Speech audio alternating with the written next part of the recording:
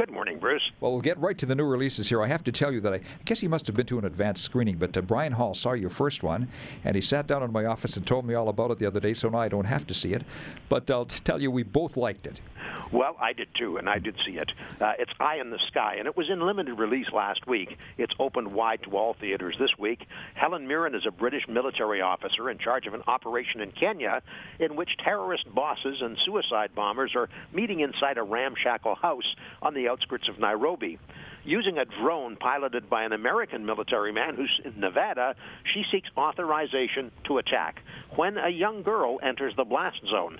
What follows is an intense study in doing the right thing the wrong way or the wrong thing the right way. It is really gripping, very, very well done. Also stars Aaron Paul from Breaking Bad. The rating is 14A. That's Eye in the Sky. Boy, it sounded really good, and it just kind of, again, brings into focus how small our world is right now. It's true, and it's a real nail-biter, and you're exactly right about that part of it, because you have an operation in Kenya with a British military officer in London and a pilot in Nevada, and all of them focused on this one house in this one place in Africa. Isn't that something? Wow, unbelievable. Well, your next one, another sequel, I guess, Rick. Yes, God's Not Dead 2. The ongoing strong box office performance of faith-based movies continues to encourage more and more production of such films. This one, Bruce, is a sequel to 2013's big box office surprise, although it has none of the same characters. But like the first one, it has attracted a fairly mainstream cast. A high school teacher answers a question from a student in class about Jesus, which spawns a controversy that could shut God out of the school system forever and cause endless harm to that teacher's career.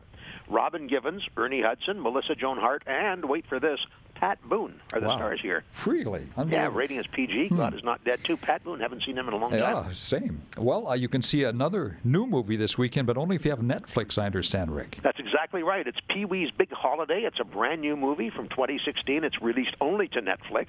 And this is Paul Rubin's first Pee Wee Herman film since his 2002 arrest and conviction for committing an indecent act in a movie theater. Since he began giving interviews once again, and since he started working again, he has repeatedly talked about a more adult version of Pee-wee off having different adventures, and that's what happens here as he sets off on his first vacation ever.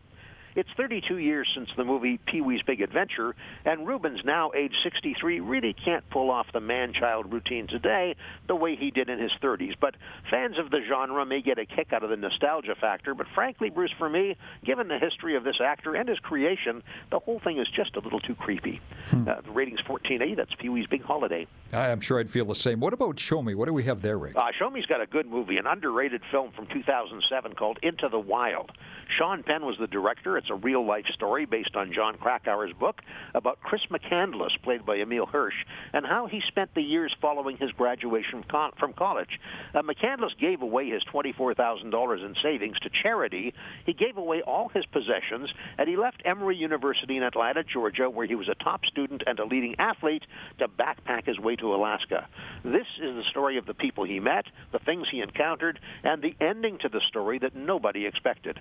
For a time, he lived in a converted school bus in Alaska, which is still sort of a shrine to his journey and an end to many travelers' pilgrimages. Marcia Gay Harden and Kristen Stewart also star. It's a 14A rating. It's called Into the Wild, and that's on Show Me. I don't have a large DVD collection, but I do have that one. I like it a lot. That's really a good movie. Sure, yeah. What about TV tonight, Rick? Hell's Kitchen. This episode has a blindfolded taste test that I think I would be good at, Bruce. The job, it's identifying ice cream flavors by taste alone. Now, how hard can that be? Unless they get into some of that Baskin-Robbins bubblegum cherry and peach parfait stuff, that might be tough. Also, actress Meredith Baxter shows up as one of the dinner guests, and that is on Fox tonight. Sounds tasty. It does sound tasty. Thank you, Rick. We'll talk on Monday. Thanks, Bruce.